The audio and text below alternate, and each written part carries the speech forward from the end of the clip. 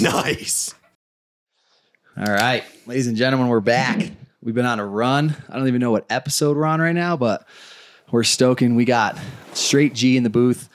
I don't really know too much about his past, but he's helped me get better at snowboarding, and we've had some serious times like in the mecca of snowboarding together. And I know he's just a huge help in snowboarding and to athletes getting better. Will Rivera, what's good, brother? How you doing? Stoked to be here in the booth. Let's go. We're in Colorado. Dude, I don't know anything about your past. I don't know where you're from, when you started snowboarding, how you got into it. So let's touch on a little bit of that real quick. Well, I was born in the 70s, so I'm an old head. OG. In the Dominican Republic. Okay. Probably some good surfing there. Yeah. You know, growing up there, obviously snowboarding was nowhere to be seen. So kind of started skateboarding a little bit when I was, I'm going to say around 7, 8 years old, and just having fun with that and trying to get better at that. Played a lot of baseball because that's what Dominicans do. Yeah. They get really good at baseball. My parents at that time were together, so we lived there, but my grandparents lived here, in New Jersey. So they were out there. So we would go and visit a good amount. And when we were down in the DR, we would go to school where we would speak English. So we learned English right away. Spanish is your first language? Spanish is my first language. Amazing. For sure. And it was great to have sort of that bilingual school, especially when we came to the States to visit the grandparents. Yep. Long story short, parents decided, well, my mom wanted to move back to the States because she grew up in the States, and we moved to her hometown of Clifton, New Jersey. Sick. Jersey stoke. So, good old Jersey strong out there. Yeah. And what part of Jersey? Clifton, so northern Jersey. Northern. Okay. So I was actually going to ask, is Jamal, Jamal's take on is there a central Jersey? Well, if any Jersey heads are out there, I call it, there's the debate between pork roll. Yeah, that's what I was going to ask. Taylor Ham. Which one is it? Well, here we go. Well, it's pork roll. Okay. But we call it Taylor ham for whatever reason. And, New Jersey people want to always battle with each other. Yeah. So, but I mean, I'll settle the debate.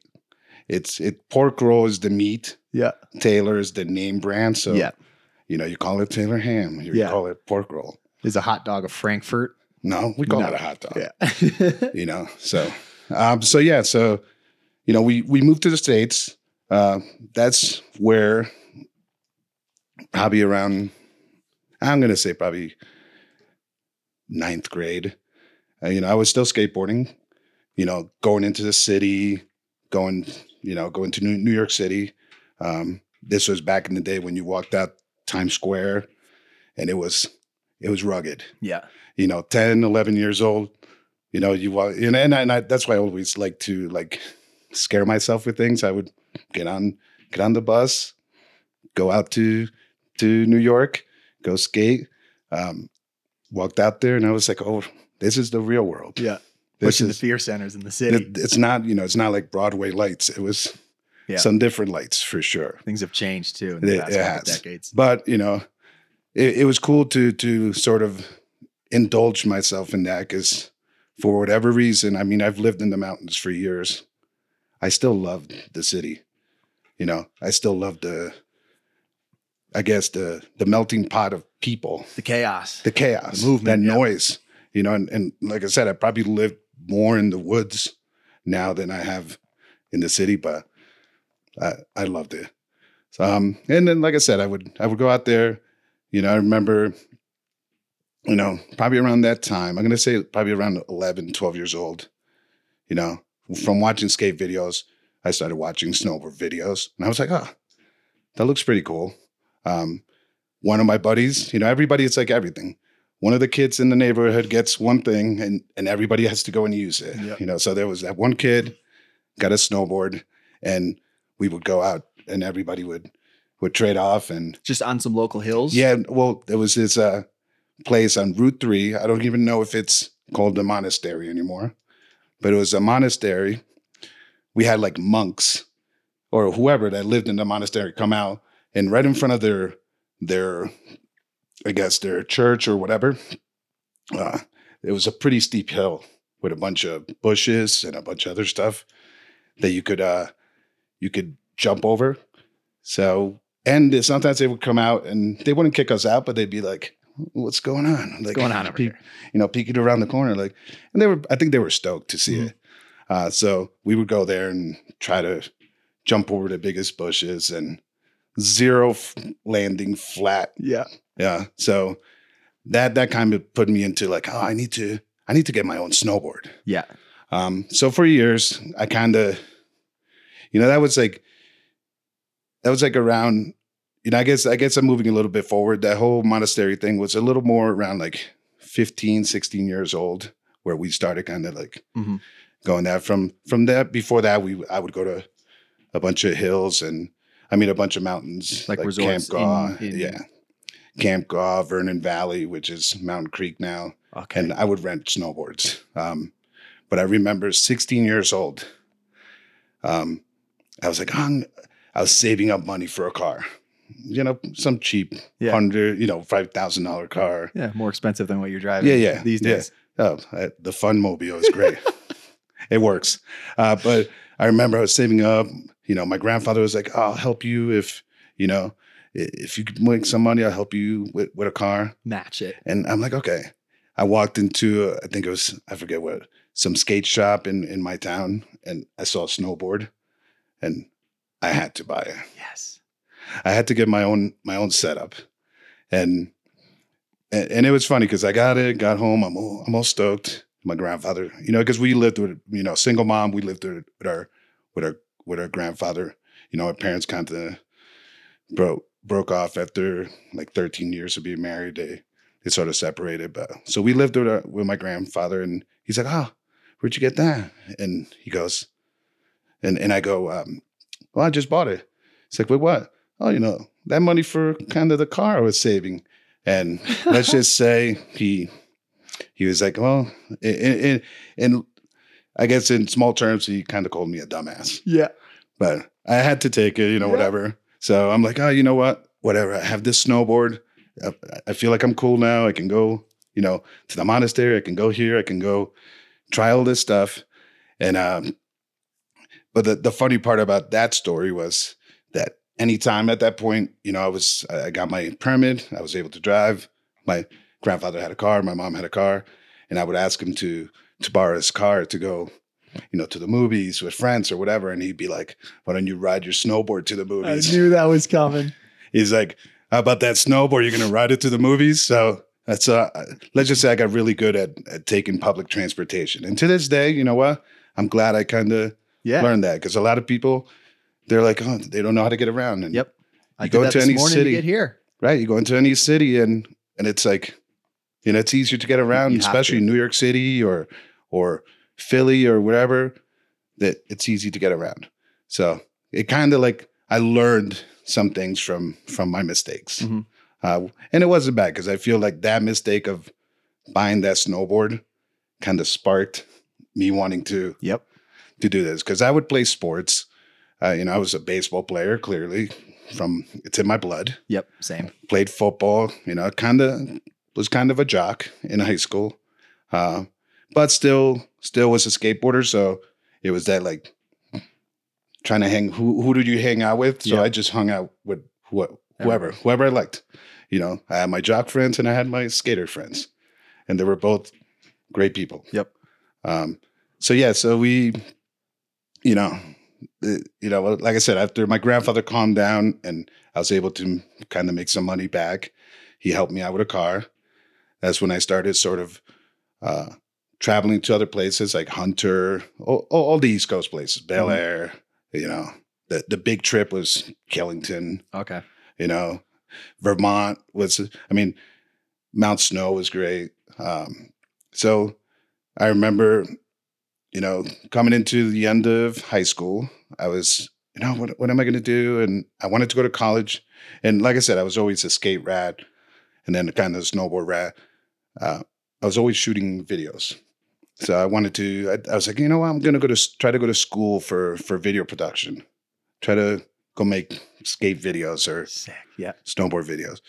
So I decided I wanted to go away for school because I feel like, going to school near your hometown or like, I should say like college or whatever, still feels like high school. Yep. You get stuck into some of the same routines. You So don't yeah, really get that.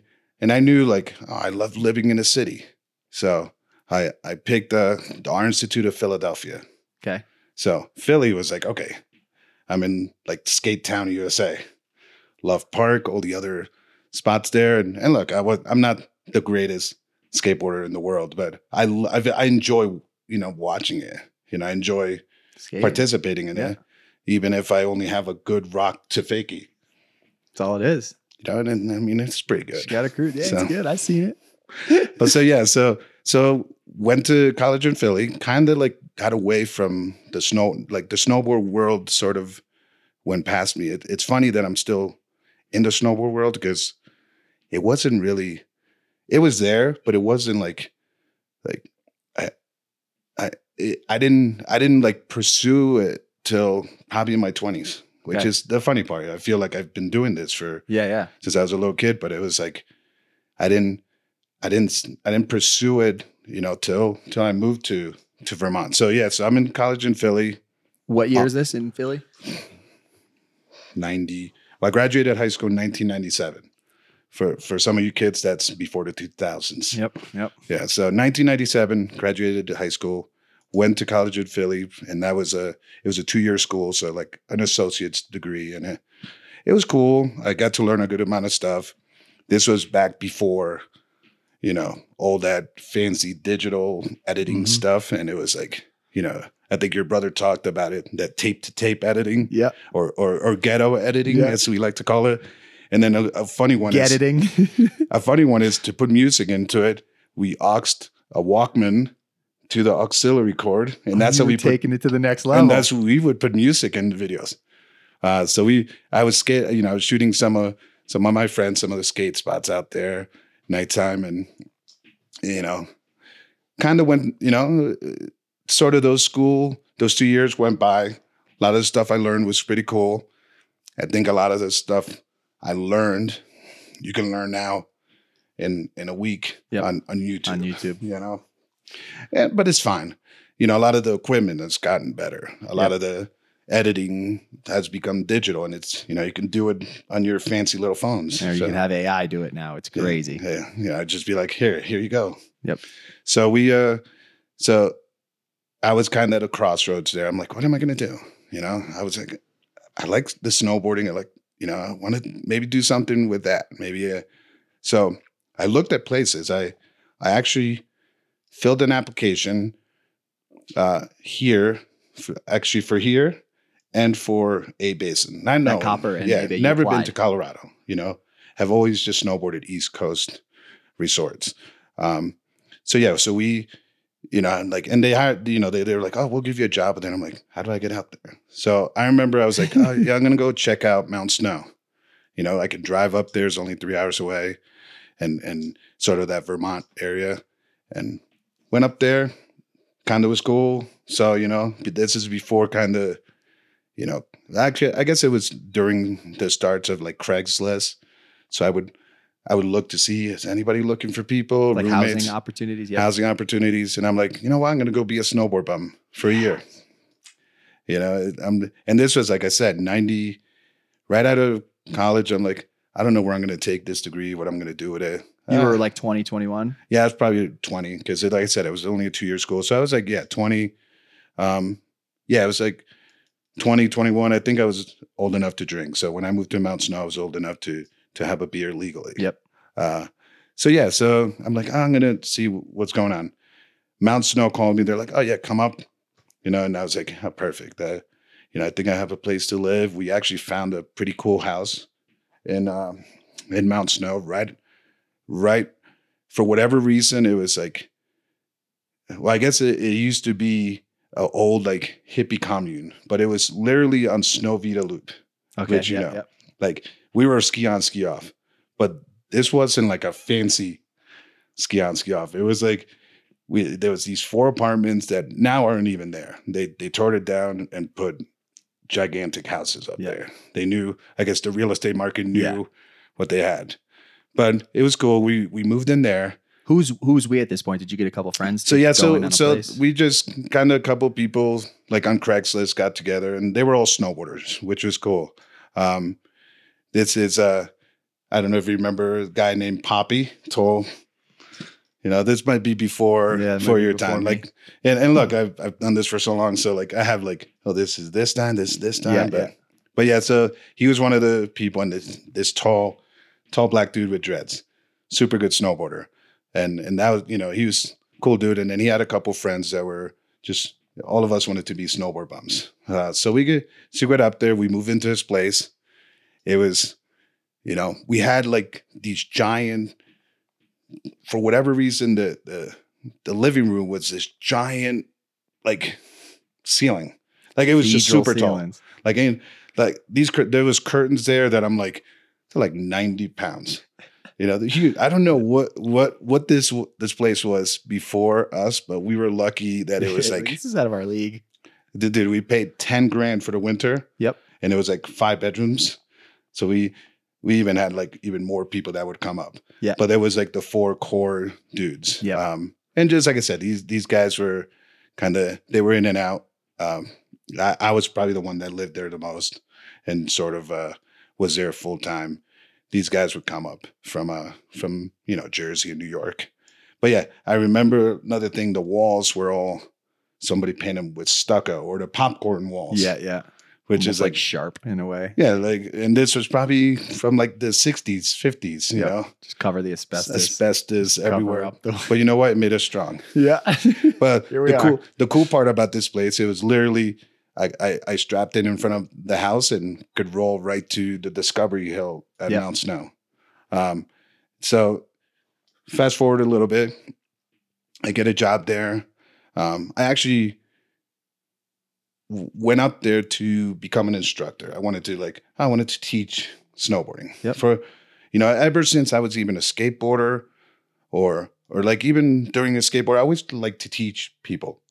Even if somebody had a struggling with like they're swinging baseball, I was always like, for whatever reason, I was like, hey, let me help this guy with maybe something to just help him get better. Yeah. So I remember as a skateboarder, like when I was younger, I would, if I saw some kids struggling to drop in, and I was like, probably like 10, 11 years old, I'd be like, hey, let me show you. Yeah. So I went up there, and my job was I was going to become an instructor, show people how to push around on a snowboard. And Never evers. The Reds. Never evers. The Reds.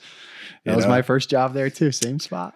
And I had done that before in some of the other places in Jersey, when sort of some of the mountains I would frequent. But this was like, I moved up there to do it, to go teach kids how to become snowboarders. And they give you a pass? Gave me a pass. Was, and I knew I was like, oh, you know what, this is going to be cool because, I always consider snowboarding kind of the dark side. Yeah. So it's like, okay, I'm going to teach kids how to snowboard and Rebel. They never get on skis. Yeah. Sorry for your skiers out there. But, we're part of the dark side. Yeah. And I was a skateboarder. I think I skateboarded and it went right to snowboarding. So it was cool. I got a job there the first year teaching. It was funny because I sort of, everybody has like this gradual, like sort of where they progress to where they're, to where like, I guess coaches are now, where they're coaching like USASA kids and these high end, like freestyle kids. But I remember being there and I was teaching the beginners, and then a month in, there was a couple kids that would pop in to get taught, and they wanted to go into the park. Mm-hmm. And I was like, back then they really didn't have like a like a park specific kind of program. No Corinthia at this point. You know, but there was a park specific program, I guess, in a sense, because Mount Snow Academy was a thing. But for those day-to-day lessons, there wasn't a way to like teach kids how to like, you know, in a sense, like teach them about park etiquette or teach them this, you know. So the development program was not a thing at this point. I feel like it was. For me, I just didn't know about it. But comp team probably was. Comp team, I don't know. I was so like clueless to like the whole thing that might have been going on. Mm-hmm. And I was just like, you know what, I'm doing this. I'm going to try to see what I can do here. So there could have been, you know, I mean, Mount Snow Academy has been around for a while. Same thing, comp team, dev team, and those guys, I mean, they've been great. So I remember though, there were some kids that were there, and one of the guys that did the lesson, kind of putting the lessons together for all the instructors, they were like, you know, who wants to kind of take these kids? They want to go in the park. And I'm like, I'll do it. I'll help out. You know, I was like, hey, I get to babysit this kids and let's go to, and this was like before Corinthia. It was Blanco Gulch. Good old, the last jump will fall, you know, you would hit it and you would fall right into the beginner run. That was the Discovery Hill. So I think that was where I did my first 360 on skis. Yeah. Terrible sentence, but I know that. Like I said, I'm not, I don't want to be like, oh, Will is not a big fan of skiing. I just don't ski near Will. He'll beat you up on hill. No, I just, you know, there was times when I was learning to snowboard where, you know, I wasn't allowed on the, you know, on the lift because of that. So really, you know, those at what resort? Where was it? That was East Coast. Had a little run of that. No snowboarding. Yeah, I mean, I don't even know. Yeah, I'm trying to remember. That's why we're the dark side. I'm drawing a blank, but it's you know, it's probably like Hidden Valley. I don't even know. I think it was like some little Jersey resort. Mm-hmm. But yeah, but going back to that whole thing with, you know, it was cool to have like these kids that wanted to go into the park, and I was like, oh, you know, I can teach you guys like park etiquette, and you know, this was before that whole, you know, like, hey, you know, because it's like anything that's like almost like you know, there's been that like park smart thing with skateboarding, and it wasn't like there wasn't a sign that said, oh yeah, be nice, you know, this. It was just like before you drop. Hey, you know, it's skate parks can be a dangerous place. Snowboard parks can be a dangerous place. So it was like, how do we keep these kids from getting run over by, you know, some dude coming over this jump? So it was cool. I kind of started this little like program with a couple of these kids that would be there, and sometimes you would get kids that would come to those day-to-day lessons that would be like repeat kids. Mm-hmm. So I started building a little sort of team of those kids that would come, and they're like, oh yeah, we're going to go in the park and we're going to learn this and go learn some stuff, you know, some little box, or learn how to not be on the landing if somebody's taking off, or learn how to call your drop, all this stuff. And this was before sort of the whole park sport. You just wanted to be courteous. Yeah. You just, you know, I never want to run over some little kid at a skate park. Same thing at the, you know, on the mountain. Yep. So I guess that caught a little bit of fire. There was some kids actually out of there that became pretty good snowboarders that moved on to like Mount Snow Academy and some other places. And during that time, Steve Kwasniewski, good old legend, Steve K, Quaz. He heard about it, and this was probably this was before texting and phone, and he had like approached me on the hill and was like, hey, you know, we have this program here where you can teach these kids full time or be a coach full time and have the same group of kids year round. And, you know, he was talking about the academy. You know, we're looking for a third coach. Come and help us out. We've heard who was the second one at this time? Who was there? Dave Redden. Okay. So he was like right before I came. That was yeah. So Dave Redden. And this was like right after like Kelly Clark had graduated, all that stuff. So they were looking for a third coach to kind of just be like, I guess, the new guy to sort of learn the ropes.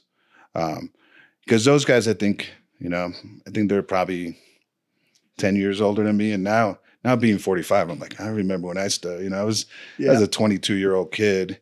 They're probably a little, I think they're younger than that. I don't think they're 10 years older than me, but I remember I was like, oh man, I'm like this new kid on the block. The Grom. The Grom in the coaching world. So I get in there and I'm talking to those guys. They're like, oh, we've heard you did some good things teaching these kids about like the park, about this, you can work with these kids that are sort of following that freestyle like world, and this was more when it was probably a lot more like half pipe. The pipe was the jam at Mount Snow. There was still, I think there was still lighted up so you could ride it at night. Same thing at Okemo. What do you think made them pick you? Because there's a lot of people who do the never evers. Like it's tough to level up, and then everybody wants to eventually teach like the best riders. What do you think? Was it your riding, or was it knowing people? Or I mean, I guess my riding was okay. I think it was just I showed initiative maybe, and was like, I've always been a problem solver. It's like they're like, hey, we have these 3 kids that don't really fit in this, but we want to get them out there. I'm like, you know what? I'll get in there. And I think during that time, a lot of the instructors were all about, the proper turn, or as I think they used to call it perfect turn or whatever. Yeah. That was the name of the school, I think, at Mount Snow. And I'm like, and I was still like a little bit of a rebel, and I wanted to I just wanted to snowboard. And I was like, oh, you know what? If nobody wants to take that group, I'll take them. And it kind of developed into like, they would meet up every weekend. It was the same like 2-3 kids that would come out. Yep. So that initiative will give you that So like I said, Steve, I guess they were looking for a third coach, and they probably went to whoever was my supervisor there and looking for somebody to kind of like be like learn the ropes, and somehow they picked me, and hey, I'm stoked for it. I was like, I would have, and like I said, I love teaching the never evers, and nowadays is the greatest, some of the greatest snowboarders in the world. Yep. But it's cool. It's cool to see somebody make their first turn. Yeah. And be excited about it. Yep. It's cool to watch some kids eat crap for the first time, and you're like, hey, you know what? That's another teaching moment or learning moment right there. Yep. Is you're probably going to fall more times than you're going to land on your feet. Get used to eating it. Yeah. And falling on a snowboard, sometimes I think can be a little more harsh than skis. Yeah. You can sort of save yourself. On a snowboard, a heel catch it's the 40 mile an hour to 0. Whereas skiing, you kind of have a gradient of like maybe it washes out. And you might leave all your stuff behind. Yeah. It's all coming with you. It's coming with you. It's like a morning cup of coffee. It'll wake you up. Yeah.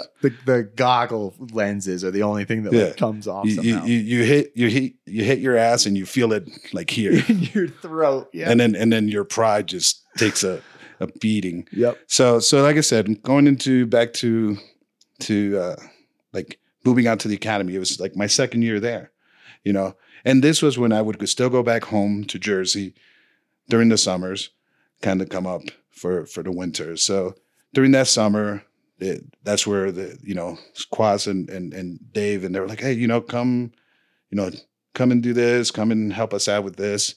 And look, I was nervous.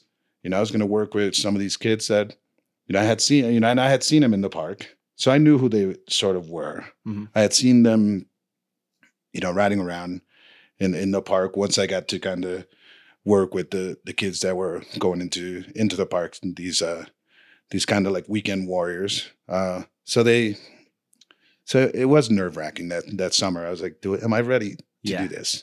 And I kind of went in going like, every time I've been nervous, I tried to dive into it and do it. Like I want to get challenged. I want to be challenged, because if not, you just coast by. It's like anything, like you just want that. Yep. And the nerves were, it wasn't fear or like nerves of it. I guess it was just, I guess it was nerves of the unknown. Yeah, a little rush of getting high off of like a new thing, right. A new unknown. So, but those guys made it pretty, once I got to meet them, they were super helpful. they've been doing it for a while. Like I said, Dave Redden was there, working with Kelly Clark. Steve had been there. Quaz had been there for however many years. So it was like I was walking into the greatest school of coaching. Those guys, they were ready to just be like, here's the knowledge. Or, and it's funny because there's, some of them are still coaching. Yeah. Quad still gets on a snowboard and still helps out. Dave Redden is doing stuff, with Mount Snow Academy. Yep. So it's all like full circle. So I remember that first year I got to meet some of the kids, Yeah. It's funny because one of them was good old Chris Grenier. Oh my God. And this was, I'm like 21, 22. The group that I had sort of like the groups there wasn't as like, it wasn't as like, I guess, designated as it was. It was like, here's your 5 kids going snowboard. Because it wasn't like, oh yeah, these guys are pipe kids. These guys are slope kids. These guys are, it was like, here's your group of 5 kids. So but let's get a breakdown for what even those type of academies are. Like what does a kid do? So a lot of these academies are a place for kids that want to pursue snowboarding, what in I guess like almost any other sport, right? As a full-time career. That's a full-time career. And look, there's kids that are, one thing I can tell you is I've never promised a kid that he was going to be a pro snowboarder. I can see talent and I'm like, okay, this is where this could take you. But I know I can make them be the best snowboarder they could be. Mm-hmm. If their main goal is to be like do a backflip or the main goal is to be this, I try to be as honest as honest as I can when I first meet them, but give them like, hey, this is where I think you can be a realistic, like a realistic point of view, kind of point of view, and I don't know. Sometimes a lot of people want to sell the snake oil, but I'm like, no. And I just, I knew that at these academies, like when I started at that academy, I'm like, okay, these kids are here to get better. Mm-hmm. So these snowboard academies, and this was when there was a good amount of them, but it was not as many as there are now. There was obviously MSA, which is Mount Snow Academy, Stratton Mountain School, CVA, Okemo Mountain School. So the kids go there to pursue whatever it is. To live at the mountain. To live at the mountain. To be, in a sense, as simple as like to get away from your parents and go live in a mountain and get better at whatever it is, snowboarding, skiing, alpine skiing, whatever. Mm-hmm. So it's all homeschool. They have teachers that are. So they have teachers there. Some of them, some of them actually will at MSA and even at SMS, all of them it's a school. You go there to pursue snowboarding. So you ride during the best hours. You ride during the best hours. You go to school. I think the schedule at MSA was they went to school on Monday, full time. Tuesday, Wednesday, Thursday, they would do a little bit more than half day of riding and then school. And then Friday, Saturday, Sunday, full time snow. So what a dream. So yeah, I mean, even if you went there and like I said, this was probably there wasn't really never evers, but there was kids there that went in there kind of being sort of like intermediate and became these good riders because you just the time on snow is it's priceless. It's insane. Yeah, and a lot of kids probably learned over the year too that like maybe they don't want to go pro and they just want, like you said, to work on their skills and to get the best that they can. It's got to be eye opening once you're all of a sudden on a hill, not with your parents, not with your friends, not at school, doing like Tuesday through Thursday riding perfect nitro at 9 a.m. Yeah. And let's not call it perfect. We all know the East Coast is, I like to call it, because they teach you in like coaching things, never use like negative things. So I never called it icy, and I didn't come up with this. Slippery. I call it character building snow. Yes. Or character diminishing, whichever way you took it that day. That sounded a little less like harsh than, hey, it's brick. It's brick out there. It's bulletproof. Don't fall. And you know what? I'm glad that it was brick because you didn't want to fall. Yeah. So you you try to learn how not to fall. Yeah. And when you fell, you actually learn how to fall because you're like spread out the weight. It's like skateboarding. If you one of the tricks is learning how to fall. Yeah. If you're a vert skater or big air guy, Can't be getting hurt every time you fall. if you don't know how to knee slide, you're shit out of luck. Yeah, you're done. So was Corinthia even? No, this was like still Un Blanco Gulch. They would build this huge. Oh, actually, no, there was a Inferno. So there was Un Blanco Gulch in the main base lodge, and then Inferno was the big park on the Corinthia side. Okay. But then the rest of the trails there were just kind of used for whatever. But Inferno was like, okay, we're not going there till they we're just ready. threw that on the way other side of the mountain. Yeah, that's hopefully like no one finds it. yeah. But like I said, I mean, a lot of good skiers, snowboarders, they came out of that place. We can name everybody. Yeah, we can name like, so, but like back to when I got the group, and I was like, oh yeah, I had some of these kids, and Grenier was in the older group, but he would still kind of ride with us. And then during that year, I got to work with every group because I think Quas and Dave just wanted me to get the experience of working with all the different groups. I was like the third guy there, more sort of filling in where they needed. Mm-hmm. And they kept it pretty small. A lot of these schools, the coach to snowboard ratio is small, which is cool.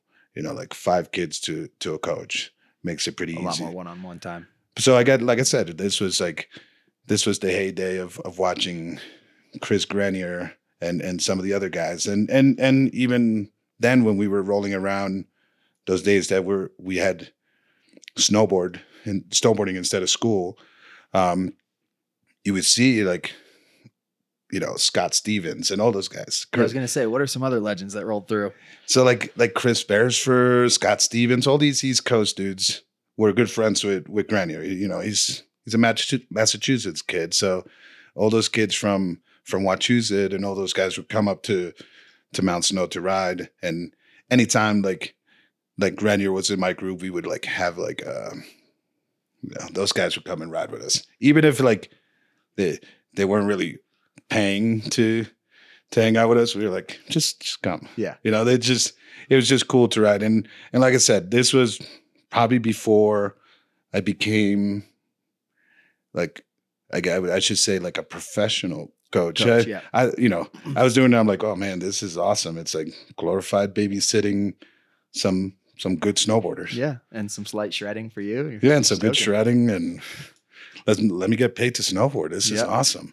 So like I said, Mount Snow Academy was awesome. I was there, and throughout the years, I was there for like 10 years. So I saw, like I said, Grenier was there with his crew and that whole crew of riders. Then there was the Max Lyons days, and that's where everybody that I know now. Yeah, right? so Levi. I mean, I remember Jeremy Ellenberg, all of them. And it's funny because I see all these dudes. Like I said, I was 22, 23 when I first started coaching. Like Grenier was like 16, 17. So it was funny because I'm like, he's not going to listen to me. Yeah. Like, we're like 5 years apart. But now it's like, it was funny. Like I always say those first 5 years of coaching, I was just like, well, what am I doing here? Yeah. I get paid for this. Yeah. But like you said, it's like I get to drive. Like they need someone to drive. They need someone and right. And I learned real quick, and I think, like I said, this was before all this like stuff with the competition. Yes, USASA was around and some other events, but it was more about just going out and snowboarding and getting better, and it was cool because those were the days when Grenier, and like I said, every year sort of like everything comes full circle. So like the Grenier days he was getting some stuff from some companies and they wanted to fly him out to do this. And it was like, hey, yes, you need someone to go with. Go and do that. And there was times he went on his own, but it was always cool to see that part of it, that it was before the sort of pressure filled, I guess, competition things that are now like, the Rev Tour and this. So I remember one of his first sponsors was Chad. You know, those guys at Academy sending some boards. You know, and there was some stuff with 686 and 7. You know, and it was just cool to watch that. And were you helping facilitate any At that sponsor? point, no, and that's what I was saying when I started when I started coaching then. I didn't know those ropes. Like, you guys need anything? I'm here. Yeah, like like you said, it was more. Now I look at it, I was just like their Uber to places, you know, and An adult figure to be around so that they didn't do certain things. Right. You know? And they still did dumb stuff. I'm sure. I did it when I was younger, but you know, I always say, my grandfather used to say, if you can't be good, be careful or be quick. So you just and be respectful. Yeah, you know. So yeah. So I mean, it was cool seeing that, but I then I was just watching and learning those ropes. Like, oh, how are these guys? You know, learning who the reps are at different companies, learning who these guys are, and sort of like, in a weird way, just mentally writing it down. And you know, I wish I went in, I knew more then, because like I think it took me like 5-6 years to realize that it was more than, you know, like being a coach is, you know, it's more than just being like just open your front shoulder. Yeah, just a chaperone. Like, it's networking. It's everything. It's like, you know, it's making sure they get to their contests. It's making sure their boards are ready, making sure they're mentally in the right spot. Prepared. You know, sometimes I may have to bail them out of jail. No.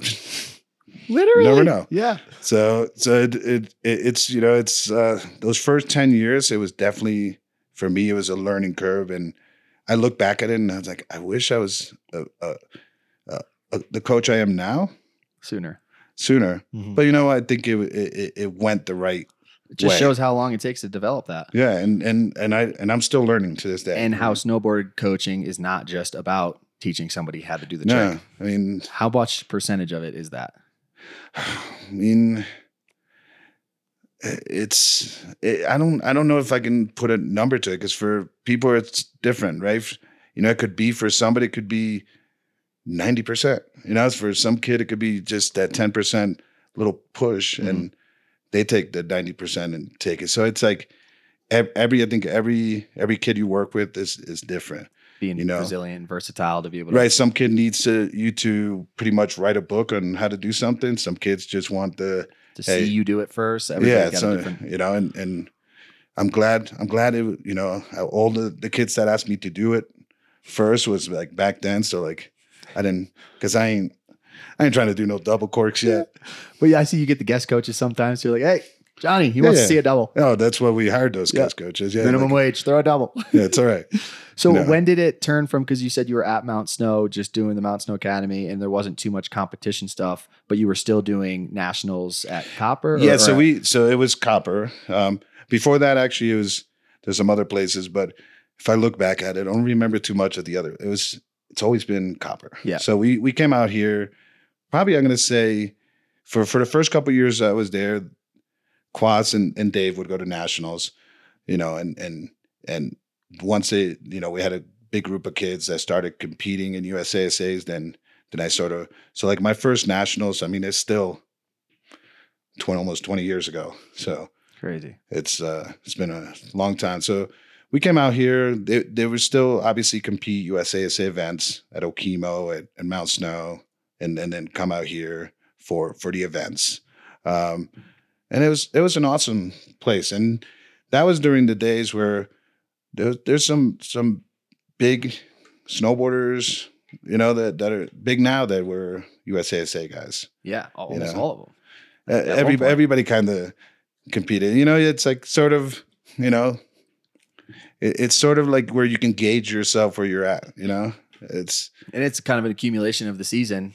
You got to do the USAs to get to nationals, and then all your hard work. And then but like the East Coast had, like I said, I mean, the pipe guys were super good. And the slope guys, I mean, Rocky Mountain obviously had their thing, and Mammoth always was a strong. But you know, Southern Vermont was a pretty good series. Yep. And these were the kids that like were good snowboarders, like ATVs, like all-terrain vehicles. Yeah. You know, it's like you said, You had to back then. we talked about it, and like like I said, we move a little bit back and forth on some of the kids who are at MSA, but Levi Gunsberg. Yep. You know, you see him ride now, or you see him ride all the videos you see. He was a half pipe champion. I was going to say you'd never know how good he was in pipe. You know, Chris Grenier hated hiking half pipe, but can still do a front nine above your head. Yes. You know, some of those guys, and even like I said, when I first started, you know, there was some of those East Coast guys that like were the Vermont originals. They know how to hold that edge. Yeah, I mean, they know how to ride character building snow. So yeah, like Levi, Max Lyons, like all these guys, they took the competition world, but they used it to like kind of like a stepping stone, you know. Like I said, Sean Murphy. We can rifle off all these East Coast people. That Tyler Reedus. Yeah, I mean, there's in my mind. It goes on forever. Tyler Troy. Yeah, I remember he was actually like, that was the first year I started snowboarding. Yeah. He was so good, but he wasn't into competing. Right? Yeah, and I mean, he competed a little bit, and he was good enough where when he did compete, he'd do well. But I think he just wanted, like a lot of people, he just wanted to shred. And if competing facilitated the shredding, then cool. But like you can see him riding now, and he's just as good as he was back then. He was actually one of the few guys that went to the U.S. Open, the old U.S. Open, when it was at Stratton, and that was the days where it was like you started your day at like 6 a.m. You know, the first pre-qualification rounds were at like 8 o'clock, and he moved all the way through pre-qualifiers, qualifiers, finals, and then made it to semis and then finals. So it's like the hard working days. And there was a couple kids that did that during those old US Open days. There wasn't many routes. You had to do the route, and you had to work hard. Yeah, you especially that one was like, that's back when it was like an open. It was just, yep. If you had your chance, you slept next to the trailer there, and you put your name in, and hopefully they let you in. And once you're in, you go from there. And like I said, some of those kids, Tyler was one of them that went through the gambit of like probably like 8 or 9 pipe runs that day to make it to finals.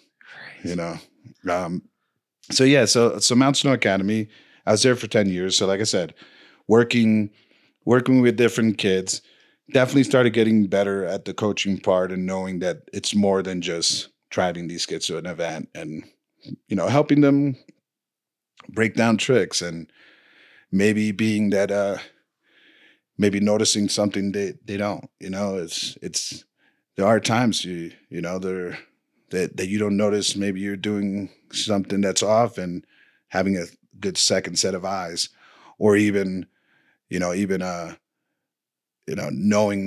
that course, you know, coming here for nationals and knowing that the course is going to be like 2 jumps. It's like, hey, you know, everything's kind of similar. And I remember I didn't have a coach, and it was an absolute whirlwind showing up and having coaches. I mean, you remember me showing up, and you'd be there and you would give me a bunch of good insight, but then knowing like, yo, it's weird conditions. I just watched your 15 other competitors go. No one threw more than a 7. Don't do the 10, do that 9 that you're good at. Yeah. I think that here's what I'm going to say. When I coach, I go with first instincts with the kids, right? If a kid comes to me and we're at a contest and he's like, you know, if we're at practice and he's landing 7s in practice and nobody else is landing them, but I'm like, listen, let's go with what you've been working on. Even if you might not need it to do well, like this is what you've been working on. Let's go for it. Why would I change like what you've been doing? And that was sometimes, like I said, I've had good days coaching with that. And I've had days where, you know, but it's like I'm always been a first instinct guy with coaching too, with like, especially now with tricks that are so ridiculously crazy that, you know, there's 2160s, and granted now there's airbags and all this stuff that you didn't have when you were a kid. Imagine and imagine having a little bit of that safety net. A little cushion would have been Or as nice. I like to call it, we're going to the driving range to hit, you're going to the driving range to hit some golf balls, and you can blast them wherever because and airbags can still hurt, but it's in comparison. No. In comparison to rock hard snow, you can work on tricks over and over. And so, but it's like, I think now the job of a coach, it's being about like a first instinct kind of guy or trusting what the kid can do. Mm-hmm. But, with all these tools that we have, I don't say it's become easier. It's become, I guess, less of a dart, throwing a dart to a dartboard and hopefully it lands somewhere. It's more like, okay, well, we did that trick over and over into that bag. Like, let's go over here. Let's take it. And I think that there are times with some kids, like you said, there's some kids that want to decipher everything. There's some kids that are just waiting for that, like, reassurance, where they're just being like, well, what do you think? And I'm like, yeah, can I do this? Like, and I was like, what do you think? And I'm like, well, we worked on it. And then they're like, I'm good. Yeah. What do you think? You don't know what I think, but I want to know what you think. And it's like, I always ask, I was like, oh, you're asking me how I feel about it? I'm good with it. How do you feel about it? Once they're like, I'm good. It's like, okay, you know what? My next thing is like, I'm going to go down and film it for you. Yeah. Because you're about to land it. And you know what? Sometimes they don't. But I feel like they've done that work or that they put enough time into it in my mind, I feel like they've gone past that hucking stage. Yeah, you're going for landing. And if, when they don't, they might miss it by a little bit. I was a little side story. I was a really good pool player when I was younger. I was like the little hustler kid at the pool hall. But there's times when I missed shots, I didn't miss my bunch. The same thing when they're on the hill, when they miss some of those tricks, they didn't like miss them by much. It's like, oh, heels to butt, or because they did they worked on airbags and I'm glad that's there. But I feel like there's still a big jump from airbags to on snow. And it's the hardest thing to deal with is between your damn ears. Yep. The hardest jump to hit, the hardest trick to land is right. If you don't figure out like how to calm what's between your ears, and we're talking about the brain. Yeah. That's probably the hardest part. And that's even like a small trick or a triple cork. It's still that last reassurance. And I feel like as a snowboard coach, I've always been one to, if a kid looks at me for that reassurance, I'm going to say probably 99% of the time, I've been like, hey, if we did the work, let's go. And I've been, if I know they're not ready, I'm not afraid to be like, hey, we're not there yet. Yeah. And it's like, you got to trust that, because if not, kids inherently are going to get hurt whether they put in the work or they don't, because it's just, I always say they're not playing chess. Yeah, you have to bounce so much. So it's like if you put in that work and you're looking for that, if you put in the work, the process is going to work itself out, and you should be able to land it. You should be able to figure it out. And having a little bit of that reassurance from somebody that's been watching the process, I feel like that always helps. From sports, I had coaches that there's times I'm like, hey, you're full of shit. And there's times where I might be full of shit. Yeah. I'm not going to say every coach, every time I've said something in a coaching manner to somebody, there's times where there might be a little bit of, you got it, yeah, full of shit. Yeah, but but it's it's what's that movie? I ever watched Days of Thunder? No. The Tom Cruise movie where he's a NASCAR driver. No. So his race car chief, NASCAR, right? There's the chief with the headset and his ear, like, oh, turn 4 or whatever. Yeah. In that movie, there's a scene where Tom Cruise, the driver, he's like nervous about something. He's like, nah, man, I put some magic tires in your car. You know? Yeah. I put the magic tires. Yeah. And he's like, magic tires. Like, yeah, just trust it. It'll You're good. Yeah, you'll be good. It'll Extra hold that. You won't go into the wall. It'll hold that. And then in the movie, they interviewed him and they interviewed Tom Cruise. Like, oh yeah, um, Bill said, I forget the character's name. He's like, yeah, he said he put magic tires and the They guy were. announcer was like, what magic tires? And he goes, I don't know what he's talking about. They're the same old tires we always put on. And then Tom Cruise is like, what? Like, it was like, at that moment, I needed to tell you something, and at least you didn't put it in the wall, and the tires worked. Yep. So there are times where, you don't know the outcome, but they just need that reassurance. They just need a reassurance. And like I said, I've never been afraid to pull a kid out of something and be like, hey, you're not ready for this. Let's go work on that, so that we can get back to this. And sometimes those kids are like, oh no, I want to, like, listen, trust me, like I've done this. And I feel like the first 5 years as a coach, I was like, oh shit, here we go. Did I make the right decision? Yeah. Now, like, 20 years in, I'm like, I think we've done it. Yeah, we've done the work. Let's see. Let's go see what the kid can do. What the kid can do. But yeah, so going back, I sometimes go into tangents, and people be like, oh, this is Will going into like all over this place and going back and forth, like picking stuff out. But I was at MSA, and 10 years in, it definitely, it was funny. I definitely had a moment where I felt like I was helping these kids out, but I was becoming very, everything was becoming routine, and I wasn't like pushing I was good at like pushing other kids to be better snowboarders, but I felt like I was just becoming complacent to where I was. Like, oh, it was cool. Yeah, I'm getting paid to snowboard coach, whatever. And I was like, this was like, I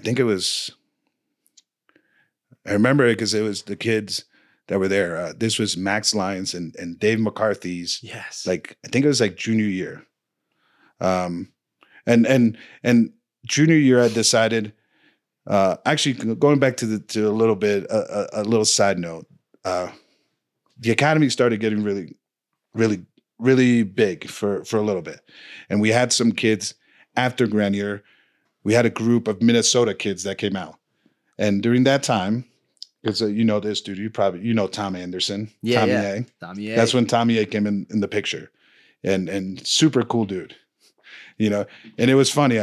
When Tommy A came in the picture, now we had a good group of coaches, and it just fit really well with Quas, myself, Tommy A. It was just like the three amigos, for whatever, maybe the three douchebags. We don't know what we were, but yeah, it was. During that time, I started feeling like, okay, we've been helping these kids. Our group was cool, but then these kids moved out. The catalyst to like kind of moving on. A lot of these kids came to Mount Snow. There was this Minnesota, like 4 or 5 kids. Like it's like Maddie Kirschgassler, Michaela Casey, some other kids, Brendan Swanson. These were like super good kids, and this is when like the team started being more competitive. We saw SMS had like a good crew of kids that were in the competition world. So we started building that. But we had a really bad snow year. And then they decided to come out here, out west. Because we would still travel out here to train, I guess, if you like to call it that. Especially if the kids wanted to ride pipe, that we didn't have a half pipe at Mount Snow, probably till a little bit into January. And there was one here at Copper in December. So we would travel here, but a lot of those kids that year, we had a super bad snow year. They moved on, but that was the year I met Tommy A. And Tom Anderson's been a good friend for years. He's awesome, dude. He's the man. So going back into sort of the end of my MSA days, I was there and I'm like, I felt sort of like a little bit empty. I'm like, I haven't kind of pushed myself to become better. Like I Yeah. started feeling comfortable being a coach, but it was like I feel very, very relaxed, very complacent, very, it's safe here. Mhm. And I was like, I need to A vibe switch. I need to ruffle do a the little something feathers. more. Yeah. So I decided to leave MSA and left in good notes. I just was like, I told Quaz, I'm like, listen, I'm ready. I told Tommy, I'm like, look, I'm ready to Do something. do something else. And this was before a lot of programs were out here. So, I came out to Copper. I was like, you know what, I'm going to move to Colorado and see what's up. Came out to Colorado. I kind of set up a job with the Vail Snowboard School, which was pretty cool. And I did it was a really good season here. And the kids I worked with were super awesome. They're doing great things now, like Ryan Walkendorf or some other kids. I feel like I'm always just name dropping, but whatever. That's good. That's what we put some freaking. But those guys, listen, if I'm going to tell you one thing with coaching, it's at the end of the day, it's all about the kids. I could give a shit about my accolades or whatever. Like, you see me, I'll go and hike those rails up at Copper at 45 and do a crappy 50-50 because I genuinely enjoy being on the hill. Mm-hmm. So I remember coming out here and I was like, oh, this is cool. I got to work with these kids. The biggest thing, that I probably would have stayed working there with those kids for a while, but I only lasted 1 year because it's just super expensive to live here. Mm-hmm. So, and during those days, I was becoming a better coach. I was feeling more comfortable. I was feeling more relaxed with what was going on. And I was like, okay, I'm starting to feel like I can do this for a living. I could do this. Maybe this is what I was designed to do. Mm-hmm. At like coach on your own. Well, I think just coaching. Sorry, I think just coaching to just like I felt like I'm like, okay, this is sort of a profession. We're back at MSA. It was like, okay, well, we're here in our small world.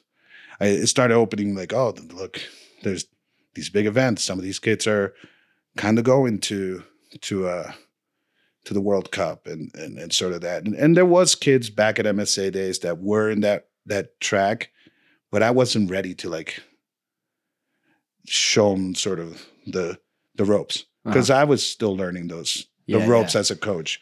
So when I went to Vail, it was more like, okay, well, this kid's trying to pursue the World Cup and this kid's trying to pursue this and this kid's trying to pursue, working with like photo shoots with a magazine. And it started like, once I started developing, even in the MSA days into there, like I started making connections with some industry heads and be like, oh, hey, this kid could be good for your photo shoot. Mm-hmm. So once you move out west, you realize how much more. Yeah, like I said, I was a coach in a small pond. And then once I came out here, same thing. Pretty sure all those kids that come out here was like, oh my God, it's a big pond. Yeah. But I decided that year, I worked with some other coaches there that were awesome. Ben Boyd, Elijah Teeter. Me and him had a group. So I don't know, you've met Elijah Teeter. Mm-hmm. Awesome dude. Yep. I mean, the greatest human being. So many amazing humans. It's that whole family. But he, working with him, he's so relaxed and so like, so like cool about it. I remember that time that same year, it might have been MSA days. It's like, I look back at what coaches kind of inspired me to keep doing it. And those were the days where I met, like I said, Elijah was there, Ben, Bill Enos, Waterville guy, awesome dude. You could do a podcast just about him for hours on end. Awesomest guy. But so that year just, it was good. It didn't work out for me out here. So I decided to go back east to Carabasset Valley Academy, which is in Maine. So I decided to move to an even colder Vermont. I didn't know about this. Yeah. So, but let's say going back to I think I met you during my MSA days. Yes. probably on and off. And like I said, I've always been helpful of kids that I feel like for you when you were saying, oh, I helped you out at a contest. I was just like, if anybody needed anything, like I'm gonna hook them up. Yeah. Even if it's not one of the kids that I'm contracted to coach, I'm like, if you need a screwdriver, here you go. If like you need a little like, hey, it's sticky before that rail because it's like I've never been one of those to not help others. It's not another about competitor. Gonna get the edge over your rider. No, at the end of the day, we're just snowboarding and yes, it's a competition when you're in there, but it's also like, you know what, if I'm ever competing against somebody, like me personally, I want them to do good. I don't want to beat them because they had I had a chance. Because they fell. I always wanted to be like, no, I want to beat them right. I want to beat them the right way, or in a way. And I've always been competitive like that, but not to the detriment of like wanting them to fail. It's more like, no, you know what? Today you got it. Tomorrow I'm gonna do my best and take you down. So it was always like people are like, oh, why are you helping that? I'm like, I'm gonna just help him. If you don't like it, too bad. Yeah. I'm always a good person. And his board is dry. So he's not clearing the first jump. So like I said, the veil time was cool, but it was super short. I'm gonna kind of backtrack to the Mount Snow days because that's, like I said, that's where we met and I saw you rolling around and and I'm like, oh, this kid is pretty cool. I like, I've always been a fan of good snowboarding, and we all know that this is when the park had moved to Corinthia.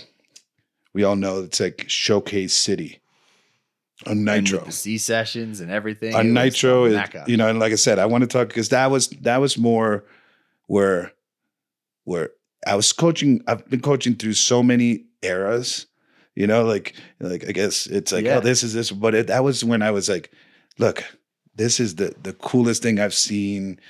Some of the coolest stuff is going down right under this chairlift, and those were the heydays of like Sean Murphy and Ian Key and some of these East Coast dudes. Those are literally all my idols. Those are the reason I started snowboarding. And that's when, they started the C sessions. And when they had moved to Corinthia, they started getting it right over there. Yeah. I always said they moved all the rowdy kids into this corner of the mountain. They were like, okay, you guys stay over here. Yeah. And smart decision. Yeah. And you know what? Look, a lot of places, prime example, Copper here is, let's move the rowdy kids to this corner. But they made it where they figured out that they could build good parks in that like thing, in that little piece of land. The same thing in Park City, Woodward Park City. Here, a lot of other places, they started building it like skate parks. Yeah. And it was like, oh yeah, but Corinthia was like going up Nitro. It was like showcase city, Hollywood. Yeah. You can't be afraid to fall there. No. And sometimes though, I think a lot of, I always take it back to like sometimes coaching is that it's tough sometimes for parks to be under the chairlift because a lot of times when you're coaching kids, they don't want to push it out of their comfort zone. If people see them. Because people are looking at them from the hill, their friend. And I'm like, and then there's times I'm like, I don't give a shit what, they're not there. They're not there. Let's just try. But a lot of parks are right under chairlift. So there are times where you sometimes like coaching it, you're like, try 04 360s or try 04 180. And they're like, no, I'm just going to do the cab one and this because I'm just like. People are going to see me. But like I said, you coach how you can. You try to help them how you can, but there's just like 20 years of probably there's just kids that are like, oh, somebody's watching. I remember being shocked seeing, because I'm pretty sure Okemo and Stratton both used to at that era come to Mount Snow. Yeah, so they would come. I think not as often as they do now, but it was because Stratton still had a good park.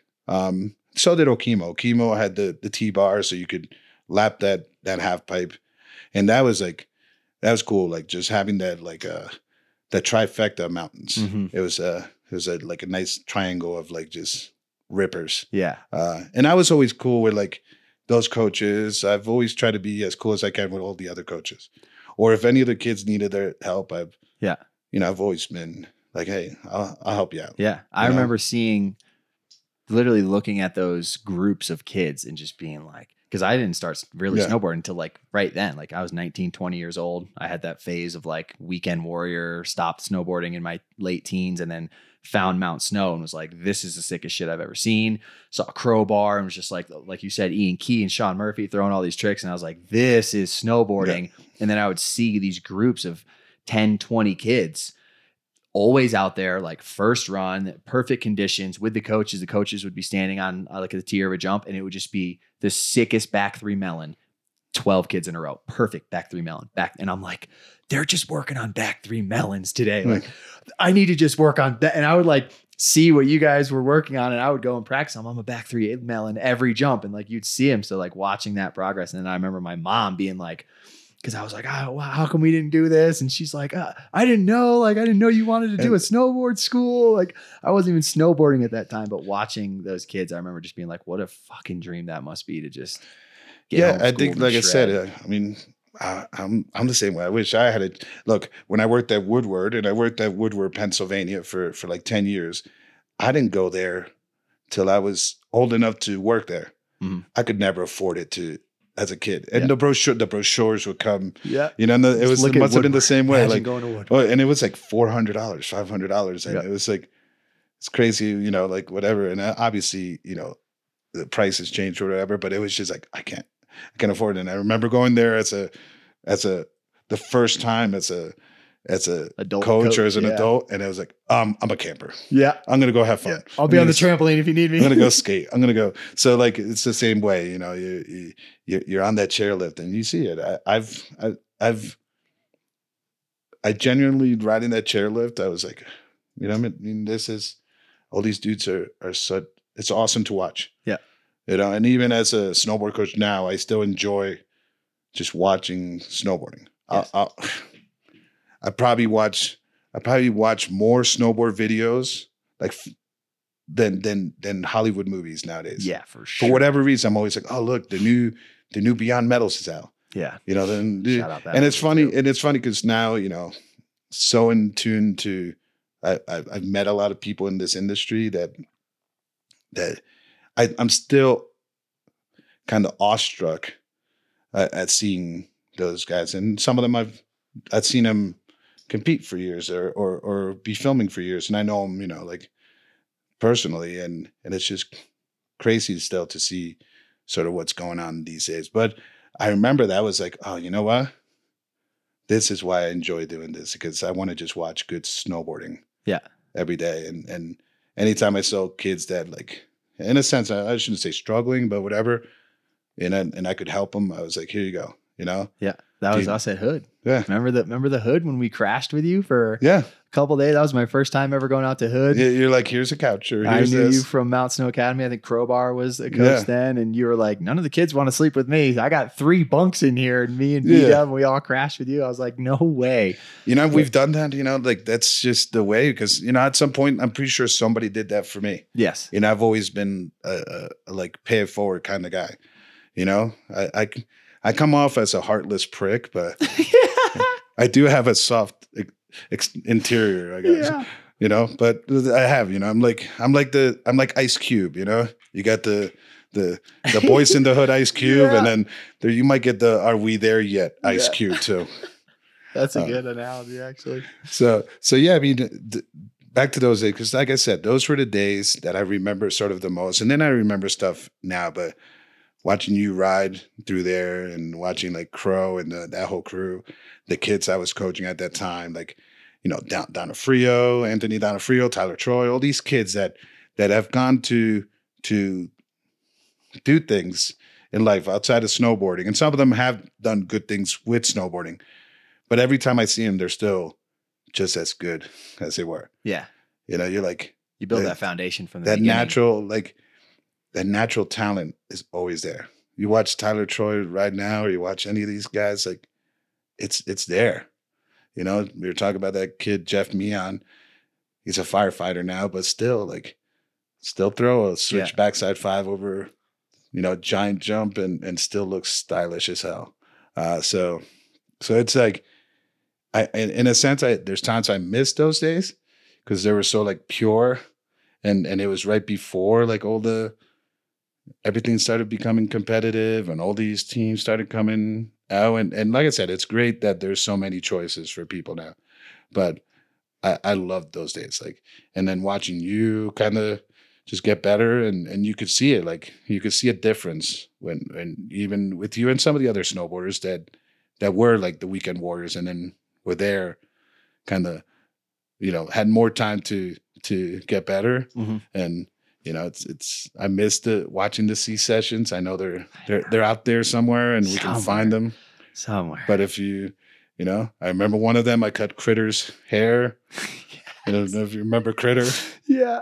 I've made a couple of cameo appearances in some of them. Yeah.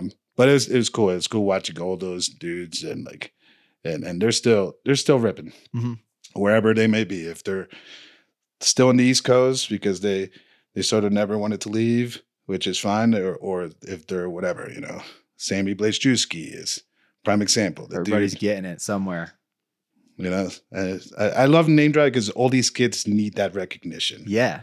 All these kids were like the unknown. So if I feel like I'm going again to I want that because like in the beginning I said I didn't know a lot of your story, but like for some reference of people why I'm even having you on the podcast is like you said you've been there you've helped so many of the people that are running the game right now since day one, and a lot of that stuff I didn't even know. Yeah, and I'm stoked. I'm stoked to like give them maybe the recognition that they should. Mm-hmm. So transitioning into like kind of what I'm, the CVA days, Carabas Valley. It was cool being there, especially because it was a full-time gig, and that's also when I started working at High Cascade, when I became the head coach at camp or whatever you want to call it. That's mm-hmm. what we called it. That was kind of like that became another era of watching some stuff and going out to Hood, and seeing even more snowboarding, and I had gone out to Hood before that with kids, like the kids I coach. We would do camps out there, for like a long time. But that when I got that job as the head coach at camp, that's when I was like, oh man, this is cool. Like I was snowboarding in a sense year round. Mm-hmm. Before that, I was like, I would go home for some stuff, and before those days, it was like. I wasn't like, I would go home to Jersey to sort of get away from snowboarding. When I got the job at camp, it was like the full-time deal. And that was separate. That was when you were working for High Cascade. Yeah. But you also were doing through Mount Snow Academy. I would say more at CVA. So another academy, but I guess in a sense, I've coached in the academy world for probably 15 plus years, and it's cool. It's an awesome place. I feel like the biggest thing where I needed to change from that to where I am now, it was just, I kind of wanted another challenge to myself. I've always found like I want different chapters and like challenge myself. Yeah. So the Hood days, and I remember you coming. That's when I was like, "Hey, come and work out." And then you're sleeping in the rain outside. Yeah, these sort of vlogs. Yeah. You're sleeping in the rain outside, or you're in your van. Come and coach some kids, and you can. I actually didn't have a van at that point. You brought me to drive to Boring, Oregon, 2.5 hours away from government camp, and you fucking brought me to the 91 Ranger. The 91 Ranger was awesome. I Woo! forget that she's still going. The person that sold it to you? Yeah, right. I don't know about that. I think it was a stolen vehicle. I don't know what was going on. Yeah, because I don't think you could. It didn't have a title. No title. Parts vehicle. But it worked. It took me 4 years. I got a title for it. I mean, that put 160,000 miles on it. Hey, and that's the beauty of these. Look, I'm driving a 96 Subaru, $600 beater, a $300 beater, but that's just the way. Just the way I am. I'd rather spend my money on some other stuff than I don't need a fancy car. Yeah, always. But yeah, so I remember that. I appreciate that. That was an awesome little truck, and it's still around, like you said. And that was the rental van that you had, like you have a little opportunity to have a vehicle that you can bring me somewhere and like you had time off. It's like that helped me so much. That literally changed my life. Yeah. So I remember, like I said, we brought you in to help coach, and kids were stoked, and you were there, and that's where some of your vlogs were awesome, and then they they became even more like bigger, where you got to ride that summer setup. That was so good. Yeah, that was when you were at High Cascade as the head coach there. Yeah.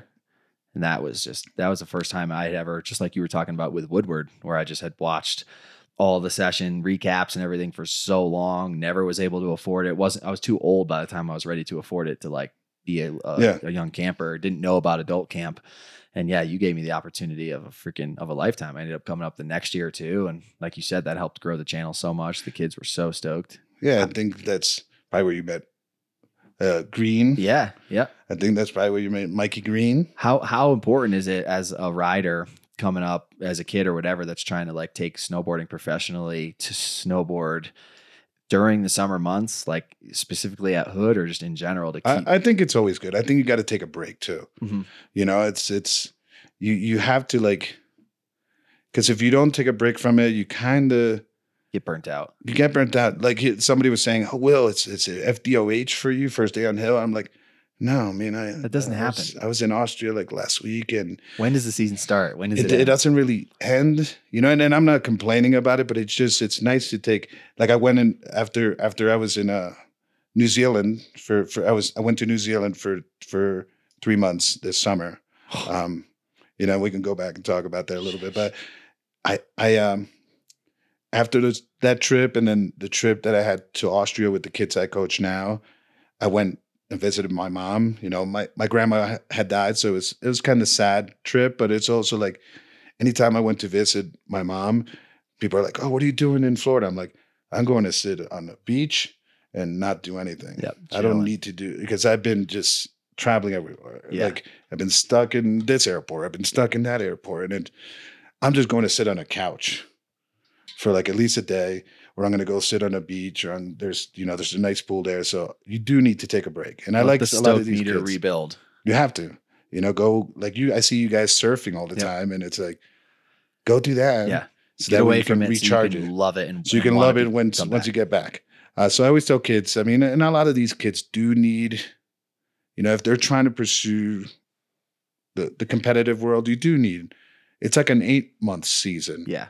I'm going to say a good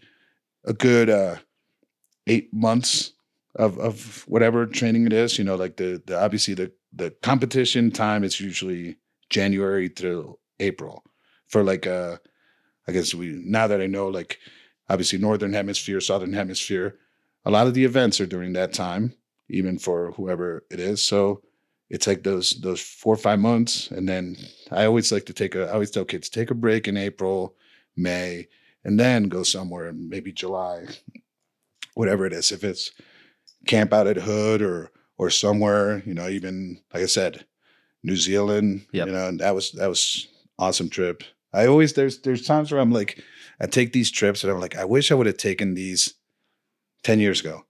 Like I wish when I was the head coach at camp, I was like, I wish I was the head coach at camp in my, I was the head coach at camp in my late 30s. I'm like, I wish I was in my late like 20s, but whatever. It was still fun. You said it when we were there. You're like, "Hey, Will, you're gonna have to hit this jump with me." And I'm like, my days of being a stuntman or pushing it out of my comfort zone. There's times now, but it was, it's just seldom sometimes. And that was one of those. I'm like, okay, I can't pull out of this. If I drop, I'm going to drop in first. And he said, if I pull out of the big jump, I'm going to get run over, and I'm going to get it. So, I did, I've helped you on. You at that moment, you were like, you kind of pushed me to do something I hadn't done in a while. And, hell yeah. And I'm like, I like to keep myself in smaller things. I think nowadays it's funny. I enjoy hitting rails more than anything because they're so low to the ground, and I can do kind of fun little tricks and get out of there. Give me a good quarter pipe. I'll do a hand 3-second plant. hang time is a little much. Yeah, no. So, but it's always funny because I'm there. I'm like, sure, let's do it. Yep. I'm never gonna not say. I'm not gonna say no if somebody. Yeah. I have my moments. It's usually when it's nice and soft. Yeah. So like if somebody comes up to it like, well, you're gonna hit this thing. I'm like, yeah, when it's a little more forgiving. Yep. You know, it's a little character building right now. Drop. Wow.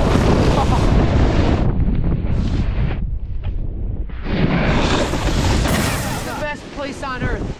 Yeah, I say we gear towards the next route of your coaching. You went from Mount Snow Academy. So yeah, you went from Never Evers to Mount Snow Academy to Vail, Colorado. Yep. What's the next shift? So like I said, I was in Maine for 4 years. Had some cool kids I worked with there. Mike Mallon, that's where I've known Mike Mallon for years, and he's the head of USASA president or executive director, whatever. Big dog. So I got to work with him a little bit, and that was cool, kind of learning sort of a little bit of the ropes from him. So I've had really good teachers. I think every couple of years I've had, excuse me, some good teachers to kind of show me a little bit of ropes that I might not know. So it's cool being there. I got to run, in a sense, my own program there. He was like, here you go. Here's the 5 kids. They want to do these events. Let's go. You know, and I was like, okay, cool. And I felt really good about where I was as a coach, and, you know, kind of was able to sort of not have to be micromanaged in a sense. Never been a big fan of anybody kind of micromanaging me. Yeah, for sure. But I'm always one of those, if I'm messing up, let me know. Yeah. If I'm not messing up, let me do my thing. Yeah. So he was good at sort of you know, letting me do my thing. And I think the years before that, I just, you know, when I was with Quaz and those guys, I just didn't know the ropes. So I wanted to learn all that. You know, I think at that moment at CVA, it's when I felt, oh yeah, I got this. Mm-hmm. So had 4 years there, and it's Maine. It's the middle of nowhere, Maine, and I loved it, but we would spend a lot of times coming out west. So I think my heart started going like, oh, you know what?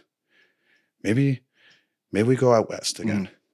And when I decided I was going to leave there, the same thing. I left with in good graces. I always try to leave in good graces. You know, that way I try not to burn too many bridges, because then if you burn all the bridges, you're stuck on an island. Yes, and that's not a fun island. No. But yeah, so I left there. Well, I knew I wanted to try to do my own thing, and for years, there's going to, you know, we were talking about it. Ron Quixote, mm-hmm. You know, got to be my first sponsor. He always wanted me to. We always kind of wanted to work together somehow or another, but I was never going to leave MSA. Like I said, I never wanted to burn bridges, so it was always like, hey, when it's the right time, let's try to do something. Mm-hmm. You know, and he's doing awesome things these days with ASTC. So he has his group, American Snowboard Training Center, and awesome group of guys. He was like, hey, you know, you're planning to go out west. You know, I want to kind of expand out there and see what's up. And I was like, oh, you know what? Let's try to do this. And I left. Anytime I left, I didn't go, hey, you kids, you should come with me. I'm going to this place. I've always been like, no, you know what? When I left MSA, it was like, hey, Tommy and Quas, you know, Max Lyons and those guys, hey, you're in good hands. When I left Vail, it was like, hey, you're in good hands. These coaches, every coach that I've ever met has been super capable of doing things, you know. So it was when I left CVA, I didn't leave with really, you know, any kids. But there are times where, you know, I was like, oh, you know, I'm gonna pursue something else. And, you know, there was that girl, Addison Gardner, came out with us. And that was like my first foray into being kind of out here on my own. Me and Ron sort of, in a sense, became partners. And, you know, I started a team out here. That was through like ASTC Yeah, through Colorado. through ASCC, and like I said, he always wanted to expand, and I never really cared, what my team was called, and it was a cool opportunity to team up with them because I had the chance to maybe even work with some of the up and comers over there. And the foundation that he had built, like exactly, he's done, like I said, and it was for me, it was learning the ropes of running my own thing through him, and it's like I learned from him, where I am now. And all the other coaches, it was just like every 5 years or every 10 years, I needed to ruffle my feathers and see what, and it's just, that's the way human I am. nature. Or like, maybe your nature, my nature too. I want to, at the end of my life, I want to just be skid like in.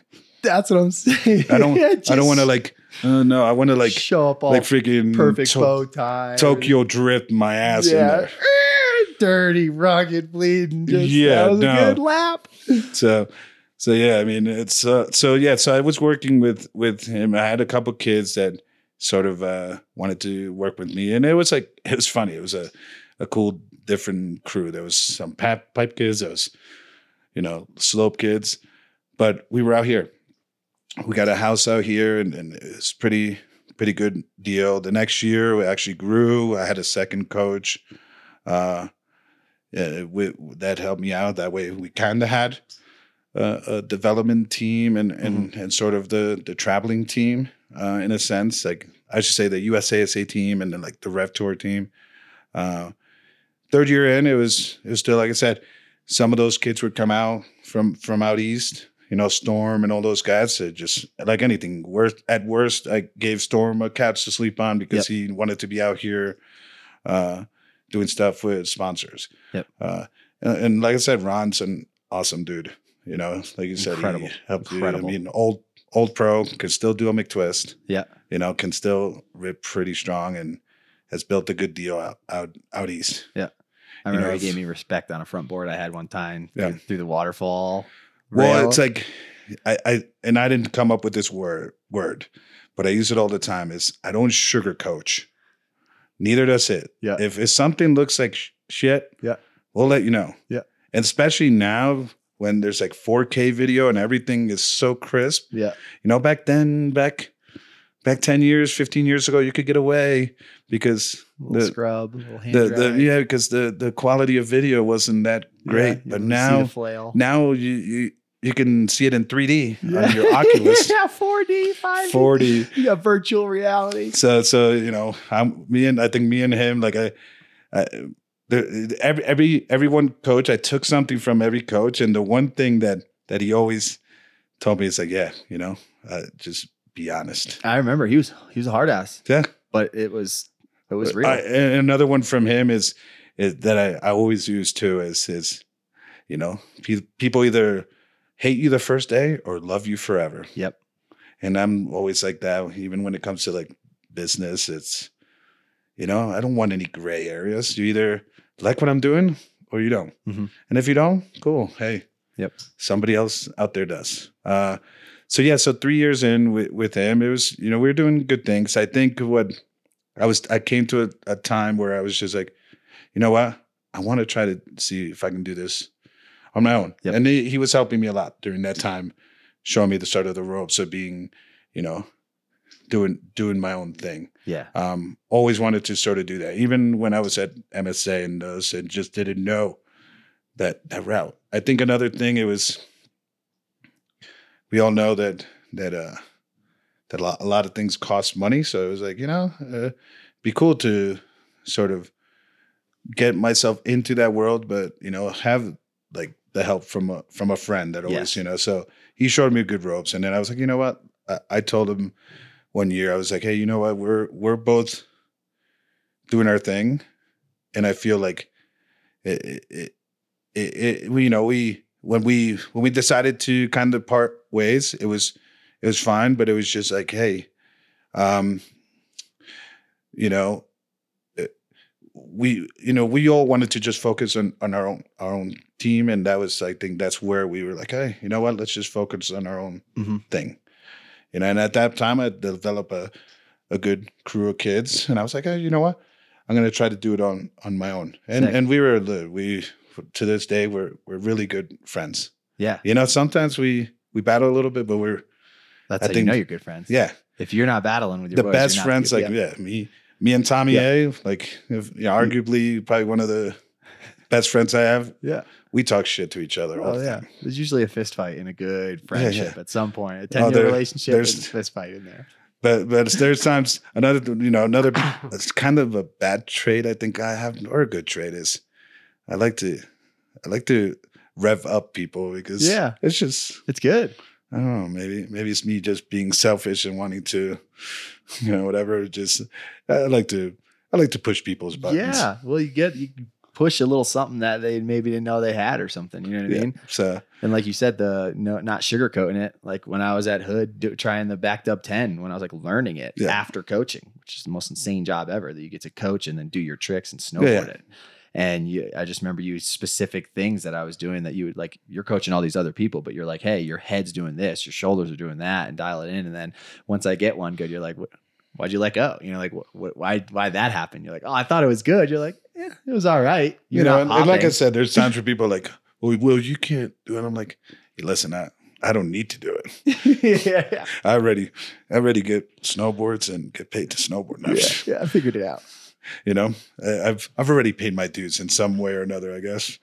But no, it's awesome to always try to help somebody out that, I just want to see good snowboarding, and if it's from, if I wanted to see mediocre snowboarding, I just watch my own clips. So I'm always stoked to help somebody become a better snowboarder because they have the talent there, right? And they might have, a little more balls than I have now at 45, but it's cool. I've always been stoked with watching people push it out of their comfort zone. It's like, it's like anything. I almost feel sometimes like Jeff Tremaine in Jackass, where he just makes all these people do the dumbest shit. Yeah. And somehow they believe that it's going to work out. Yeah. And look, they're better people for it, I guess, over in that. And the same thing with the kids I've ever helped. Hopefully they're better for it down the road. I know you've helped me out a bunch for sure. Yeah. I remember Mike Green. That was Green. just accidental. Yeah. I remember Mike Green. He's like, there are moments where I don't even have to say words. Yep. And I remember I gave him the he was doing like some front sevens or something. I was like, oh, go. I gave him the 10 sign and he's like, really? I'm like, yeah, go. And I didn't know what the turnout was going to be, but at that point he was like, he looked at me and I was like, hey, you know what? I want to see you do a 1080. Yeah. And I know you can. Yep. And he did it. And he was, I think he over rotated. I think he almost went 12. Whatever. He's still alive. Yeah. Just like the Ranger. Still running. So like I said, that last year with ASTC, it was awesome. Like, love those kids. I still, anytime I see any of his kids or I see Ron, we bullshit a lot. We're good friends. Mm-hmm. And I hope he feels the same. If not, we, duke it out. Better friends. We can duke it out. You'll be better friends after. Yeah.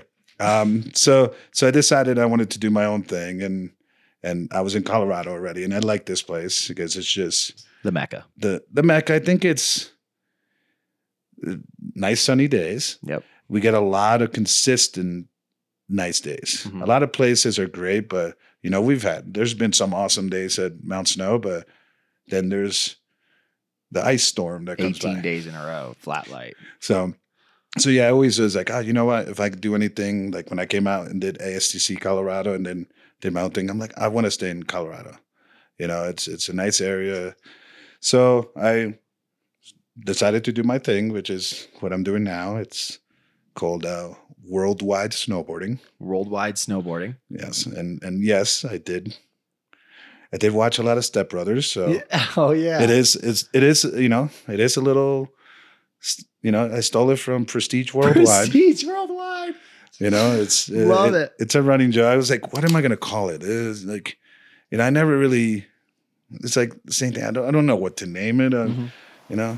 It's like bullshit. No, like I was just like, oh, you know what? Come up with a name. I like this. Drop it. And When in Step Brothers, when they did that thing, the little presentation to their dad, and it's like Prestige Worldwide, number one, company in music. We have black gloves. It was just like, I think I might call it that. And then I looked it up and I'm like, oh, it's not taken on Instagram or nobody's got an LLC or whatever. It's like, I'm going to lock it in. Sick.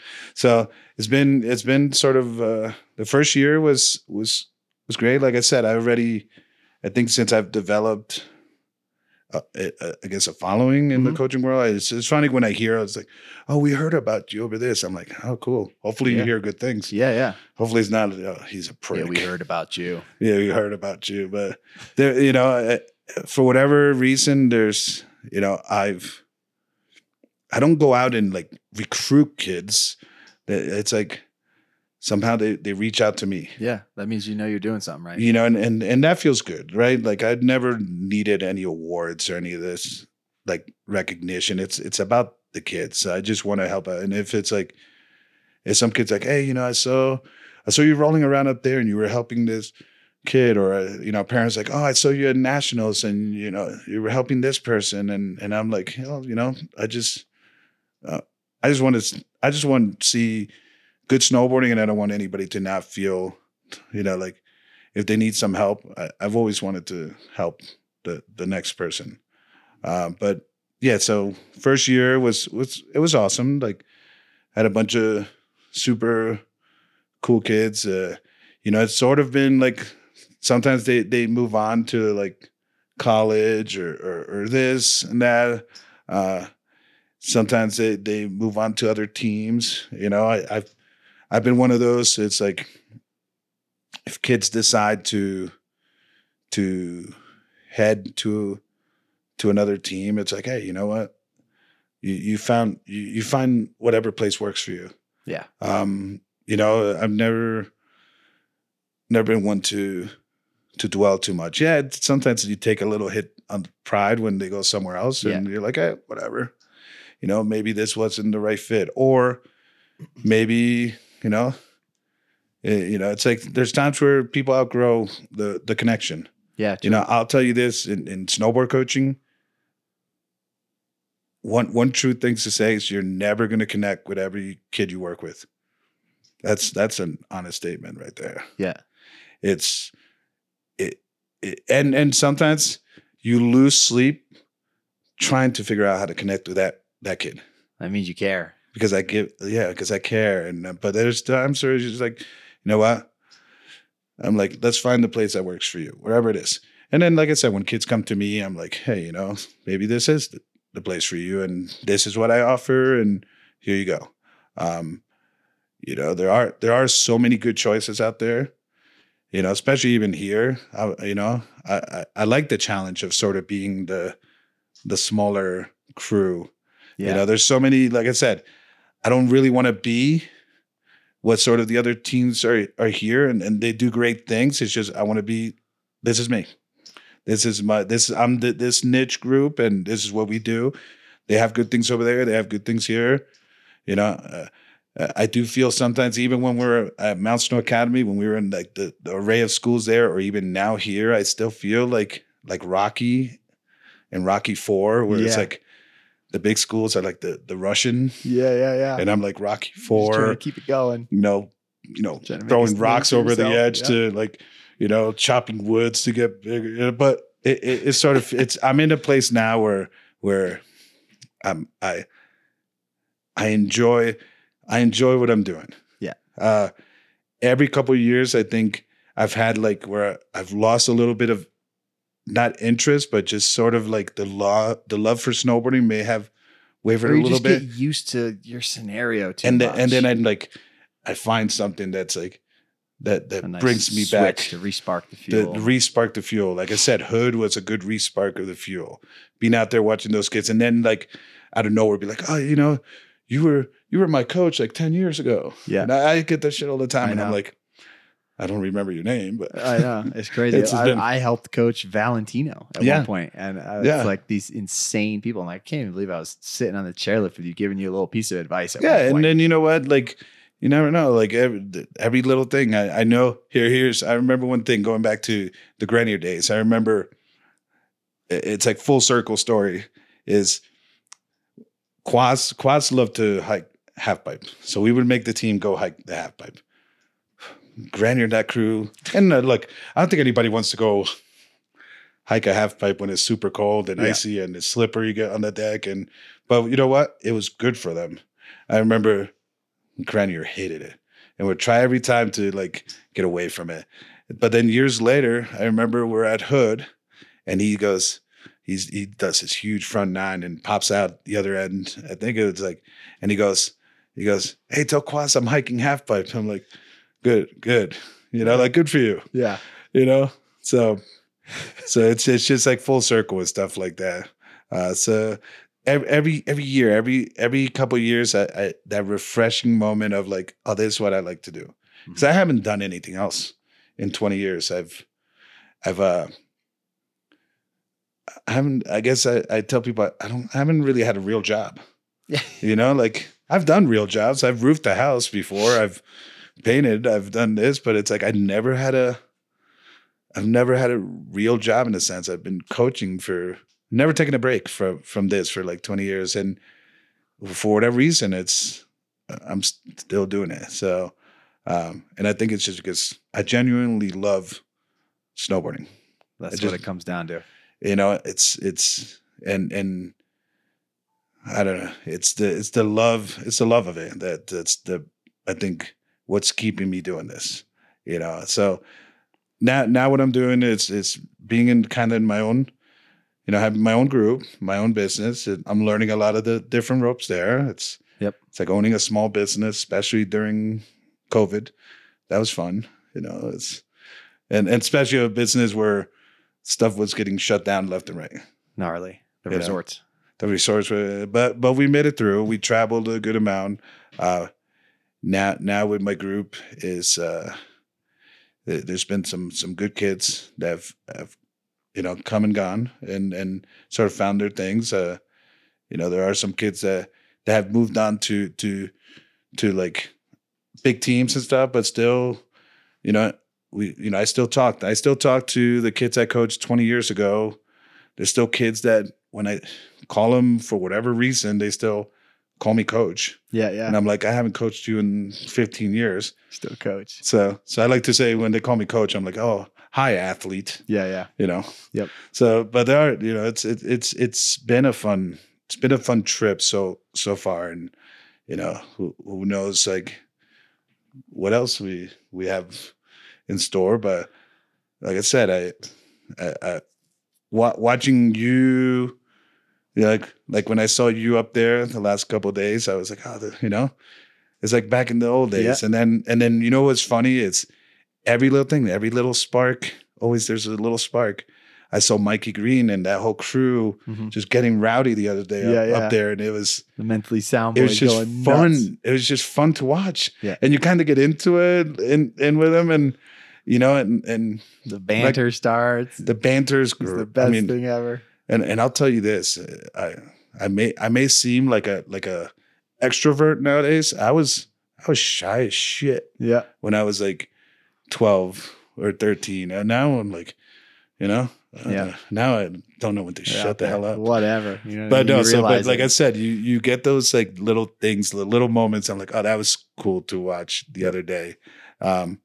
So, but yeah, I mean, what I'm doing now with worldwide snowboarding is just working with kids and trying to give them a place for them, you know, to get better. And if I can help them out, cool. I mean, if they move on to other teams, because that's like kind of the natural step. Yep. You know, my phone's always on if they need my help, you know, and any of you guys too, like, you know, if you guys are like, hey, Will, what do you think of this? I'm like, I'm gonna just be me and tell you the truth. Yeah, you know? Like here's what I think. Hell yeah. And I'm not always right. Yep. But I try to keep my ears to the pulse or whatever the hell they call it. I try to see what's going on in the world of snowboarding. Relevant. You know, I try to stay relevant. you know, and then I do kind of give myself, like I said, I try to ruffle the feathers. Last year, I went to Homesick, that event. Yeah. And I don't know if you get a chance to go to that Homesick event in Stratton. It's at like the festival they had. Oh no. I don't know if you saw that. And I competed in the 40 and over rail jam. Oh yeah, sick. And it was like it felt cool. Yeah, yeah. Felt good. I got my headphones on. It's like there's times where like I try to find myself, okay, like I became a competitor. Mm-hmm. And I got competitive and shifted into it. And it was like headphones on, hood up, FU kind of thing. Yeah. You know, it was like people were like cheering and I was blasting music in there. So fun. The funnest part of that was, you know, it was a bunch of us old guys that can still ride some rails here and there. But they were like, oh yeah, we're going to give you a half hour to practice and then an hour jam. I'm like, listen, we're going to drop dead before this half hour practice. So skip that because we've been practicing for 40 years. Yeah. And let's just go into this hour jam. Because if not, we're all going to pass out here. Yeah. and it was a hike. There wasn't like a chair to get. We were hiking. So I'm like, listen. 30 minutes of hiking and we're done. Yeah, we'll do you don't miss the shot. We'll do the hour jam. We don't need the 30 minutes of practice beforehand. We're good. So it's cool to get the bib back on and you know I still enjoy that part of it to like push myself to do some stuff here and there and yeah, but I still love to see snowboarding and watch it and see like, you know, all these new kids are out there, all the old heads that are still ripping, all the, you know, the love of the game. The love for the game. It's funny. I think it's probably stronger now. Yeah. Than it was back then because you got so much invested in you, so much your whole life. You said you'd never really worked another job. No, I mean, if I looked, I moved to Mount Snow, or the first time I coached snowboarding, I think was in 1999. So I've been coaching since the 90s. Oh, the 1900s. The 1900s, 25 years ago. Well, I think it says a lot about anything or anyone. If you want to do it for that long, you got to love it. And it's super important to take maybe 8-10 months of the year focusing on it and then give yourself a break for those other times. Yeah, no, for sure. I mean, you got to take a break from it. Get away from it to bring the love back. It's because you don't miss it until you leave it. Well, dude, this has been amazing. Yeah. Where do the people find you? The Will Rivera on Instagram, right? Yeah, I think at the Will Rivera. And then I'm so. do you have one for the Worldwide Snowboarding? Yeah, so it's at Worldwide Snowboarding _ I guess the little line. I think that's what it is, right? Yep. So Worldwide Snowboarding _ And you got a .com. Worldwide Snowboarding. Yeah, worldwidesnowboarding.com. I'll have everything linked below. But yeah, no, I mean the probably more like Instagram is probably the easiest way, you know. And if you there's an email kind of link on the website too. But yeah, if anybody ever wants to just bullshit about snowboarding or go take a lap here or potentially get your kid dialed in for 4 or 5 months and you can become a better snowboarder. Yeah, you know, like I said, I mean, highly recommended. He may be humble over here, but we've heard the arsenal. We know who's on the roster. We love and respect you, bro. We appreciate what you've done for snowboarding and for me, honestly. Well, I'm stoked on what you got going here, and you know, sitting behind this mic can get a little nerve-wracking. You'll probably, you know, the first 10 minutes of this, I was like, oh, what the hell did I get myself into? But once you get me talking, I won't shut the hell up. We'll have to get you on for another episode then. Yeah. Well, enjoy the rest of your season, bro. Much love. Great chatting. Thanks for coming on, bro. You love to hear it. Sweet. Yeah, nice. Nice.